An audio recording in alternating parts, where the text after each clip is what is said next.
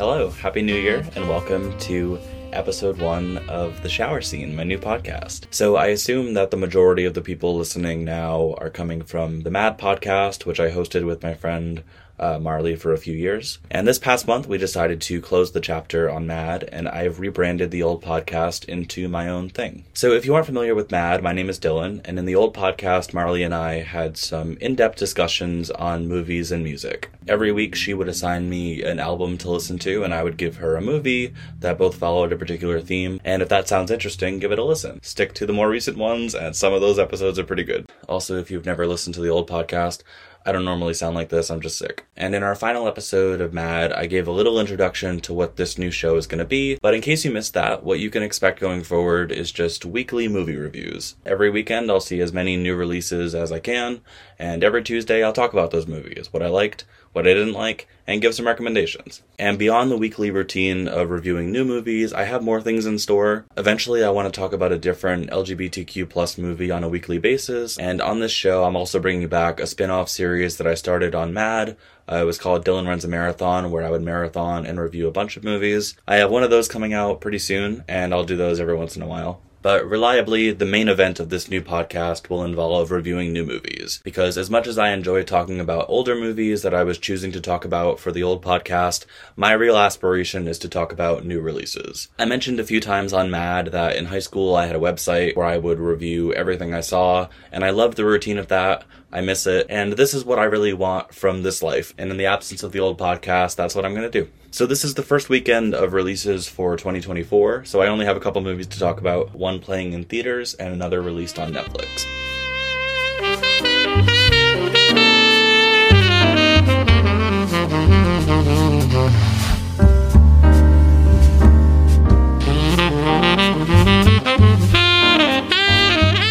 Night Swim. The latest from Blumhouse, written and directed by Bryce McGuire in his feature debut, Night Swim follows the Waller family. The parents are played by Kerry Condon and Wyatt Russell, and they have a teenage daughter and a younger son. The dad, Ray, is a recently retired baseball player after sustaining an injury he's struggling to recover from, and the family moves into a new house as the mom, Eve, is hoping to put down some roots in a new town after years of constantly moving every time Ray got traded. The family is settling in when they start to realize that the swimming pool outside seems to house some kind of dark entity, an entity with the power to relieve the residents of the house of great pain and or suffering at a great cost. I can hear you.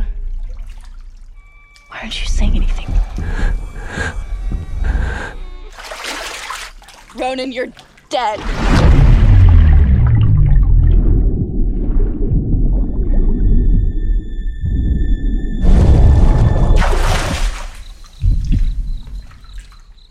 Marco.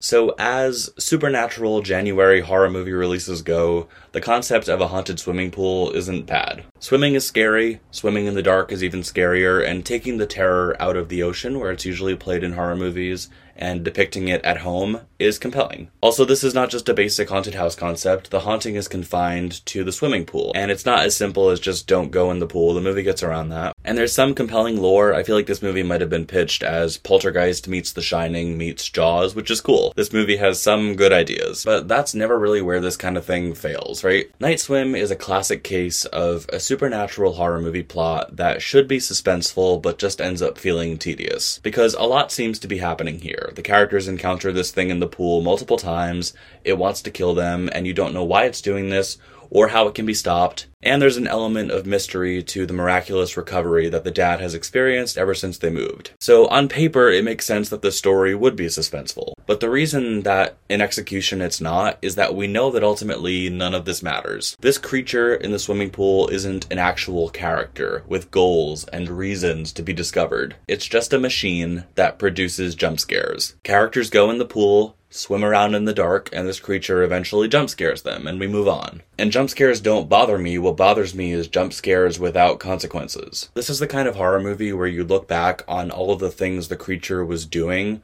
and most of the time it just feels like the creature was messing with them. You pick up on this routine of these sequences that lead to a jump scare, and that jump scare doesn't result in a fatal injury or a major revelation, it's just a loud noise. So when the next setup begins, for another sequence, you just kind of zone out because you know that nothing important is going to happen for the next 6 minutes. That really bugs me. I really can't stand this genre of supernatural movies where the creature seems to know that it's in a horror movie and it's just performing scary things. Because in retrospect, once you learn the meaningless motivation that this thing is given at the end of the movie, most of what it was doing to the characters doesn't hold up. This is just a villain that spends 90 minutes effectively pulling pranks before actually doing something in the last 10 minutes. So that element ends up making this movie largely pretty boring, even if there are some people trying here. I would say that the family dynamic here is a big part of what makes this movie feel so stagnant, because these kids are the same detached, apathetic teen and hyperactive, naive little kid you've seen in 1,000 things. But there is a pocket of humanity to be found in the parents' relationship, largely thanks to Carrie Condon, who has good chemistry with Wyatt Russell, and she's at least reacting to everything honestly. And she's also at the center of the movie's most interesting visuals, and there are some, especially nearing the end. There's one thing that happens in particular that's actually really cool, and you'll know it when you see it. It's the standout moment of the movie. But otherwise, the climax is easily the worst thing about the film overall. From the point where we learn the background of this creature right up until the very end of the film, this is where the movie transitions from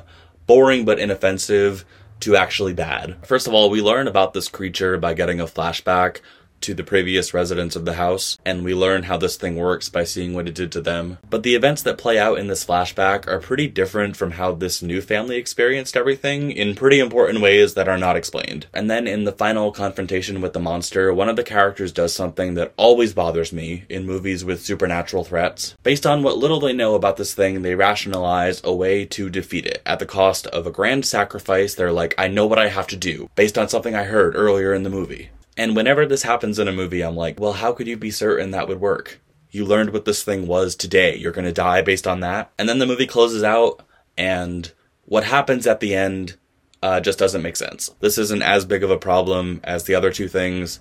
Just what the characters are saying and what's happening while they're saying it doesn't make sense.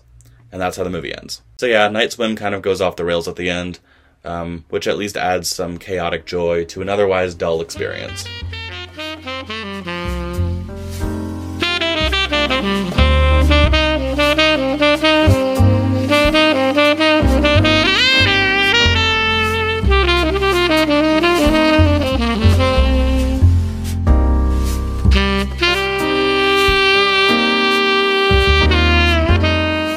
Good Grief. Written and directed by Dan Levy and released on Netflix, Good Grief also stars Dan Levy as Mark, an artist living in London who's grieving the unexpected loss of his husband Luke Evans after he's killed in a car accident on Christmas. In the months that follow, Mark struggles to move on in spite of the efforts of his best friends, played by Himesh Patel and Ruth Negga, who are trying their best to support him through these difficult times. After a year, Mark seems to be making some progress before he uncovers certain revelations about the past that send him back to square one. I've been reading that the brain is like a muscle. That's why getting over a death is so hard. Because your brain has been trained to feel things for a person. When they go away, your head is still operating under the impression that it should feel those things for that person. Like muscle memory. I think we'll hold off on the will for today. So I think Good Grief makes its most interesting creative decision at around the half-hour mark, which is kind of being set up throughout the first half hour. In the first 30 minutes, this movie basically speedruns a traditional grieving over a dead spouse movie. We get this opening scene where we learn how lively and charming the dead husband was. He's got lots of friends, and everybody loved him. Then he's killed, and everything Mark goes through from here feels familiar. Waking up alone in bed, turning to the empty side and looking sad, getting dressed for the funeral while flashbacks play of a simple moment the two shared where something cute happened. And then months go by, and he starts trying to date again, and it's weird, and he doesn't like it, and his friends remark that he's not the cheerful guy that he used to be, and he should put himself out there. But he's having a hard time moving on. All the while, he's held off opening the last Christmas card that his husband gave him before he died. But on almost the 1-year anniversary of his death, he's finally ready to read his last message to him. I see this plot device as the thing that might have ended a different movie. A heartsick widower struggling to move on, neglecting the final message from his late husband, and in the final minutes of the film, he gets the words of encouragement that he needs in order to move forward in the form of this letter from beyond the grave. But here, again, it's only the first half hour. Mark opens the letter, and I won't spoil what he finds, because the trailer shouldn't have. But his husband's final message to him instantly stains his memory. It's not flattering. And there's 70 minutes of the movie left. I thought this was really, really smart. I love how this movie uses certain cliches to lull you into the feeling that you're watching something more basic. So you're just totally unprepared, if you haven't seen the trailer, for the curveball that it had planned. And at this point, I perked right up. I was immediately paying more attention, and I was excited to see what the grieving process looks like now that the dead husband character isn't the perfect, untouchable model of charisma and wisdom we thought he was from the prologue, and which so many movies think the dead spouse needs to be in order for us to care that their loved ones miss them. So that's great. But here's the thing about this movie. I feel like there are some cases of movies about a heavy subject matter where the problem is that there's a lot of emotion but no insight. But that's honestly a pretty uncommon problem, because if the movie is striking emotionally and it's doing it well, there's insight in the fact that we're experiencing what the characters are experiencing. That's an insight. A much more common problem is movies where the insight overshadows the emotion. And that's what this movie is. There are like 5 or 6 really well written, very articulate, very insightful monologues across this movie that I almost never believe this character is at a place emotionally to deliver. It started to remind me of that show This Is Us, a sometimes extremely powerful series with a lot to share and a lot of great moments. But that show really started to wear thin on me because the writer Dan Fogelman is one of those great screenwriters who doesn't seem to realize that not everyone talks like a great screenwriter. So in that show you kind of start to anticipate these moments where a character will experience some horrible tragedy and their reaction is to sit, and then they'll turn to another character and be like, so there's this park bench in the park. And I'm just like, what are you talking about? Just cry or something. Nothing you're gonna say in this monologue will be more powerful than just having a real reaction right now. So that's all to say, that's how I started to feel by the end of Good Grief. When Mark gets this information that taints his memory of his perfect husband, his reaction is just bitterness. Like he settles on anger in the moment, and you kind of expect this reaction to transform the more he thinks about what he's learned. But it doesn't really. He basically just goes from being very sad to being very mad. It doesn't feel like he's wrestling with just what the grieving process looks like now. He's just mad. And now I feel disconnected from him because there should be a lot of things that he's feeling, but he seems to only be feeling one thing. And then I feel even more detached because just when it seems like the story is taking him to different places emotionally, instead of feeling something new, he just starts monologuing about grief. The point that I checked out was a climactic scene later in the film where his friends confront him about his shady behavior and certain things that he's kept from them, and it feels like everything is coming to a boil. And when he's backed into a corner by someone trying to give him some tough love,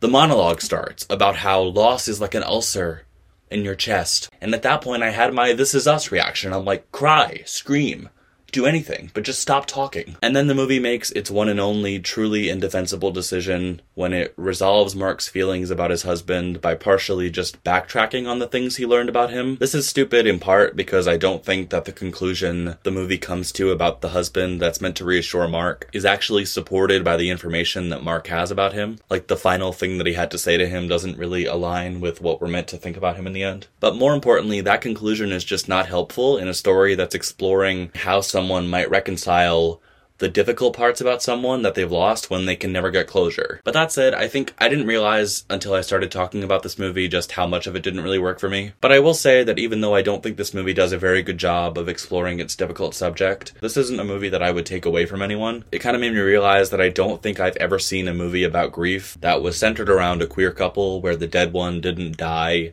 in either a violent crime or from AIDS. It's possible that I'm forgetting a big one, but I've been thinking about this all day and nothing's coming to me. So that says something about the current climate of LGBTQ stories exploring grief, so I'm happy this movie exists. And I think this is the kind of thing where even though I'm being critical of how the monologuing and the insights interrupt something real here, those insights removed from this movie can make people feel seen potentially, or not removed from it.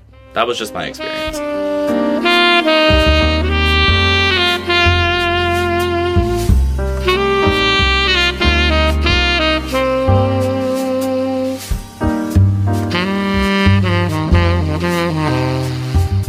Okay, thank you for listening to the very first episode of The Shower Scene. This podcast is a work in progress, and I hope to figure out the kinks and make this what I want it to be in the first few weeks, so thanks for bearing with me while I figure that out. Next week, I'll have reviews of the Mean Girls musical, the action movie The Beekeeper with Jason Statham, and The Book of Clarence with Lakeith Stanfield. So stay tuned for more reviews, and goodbye.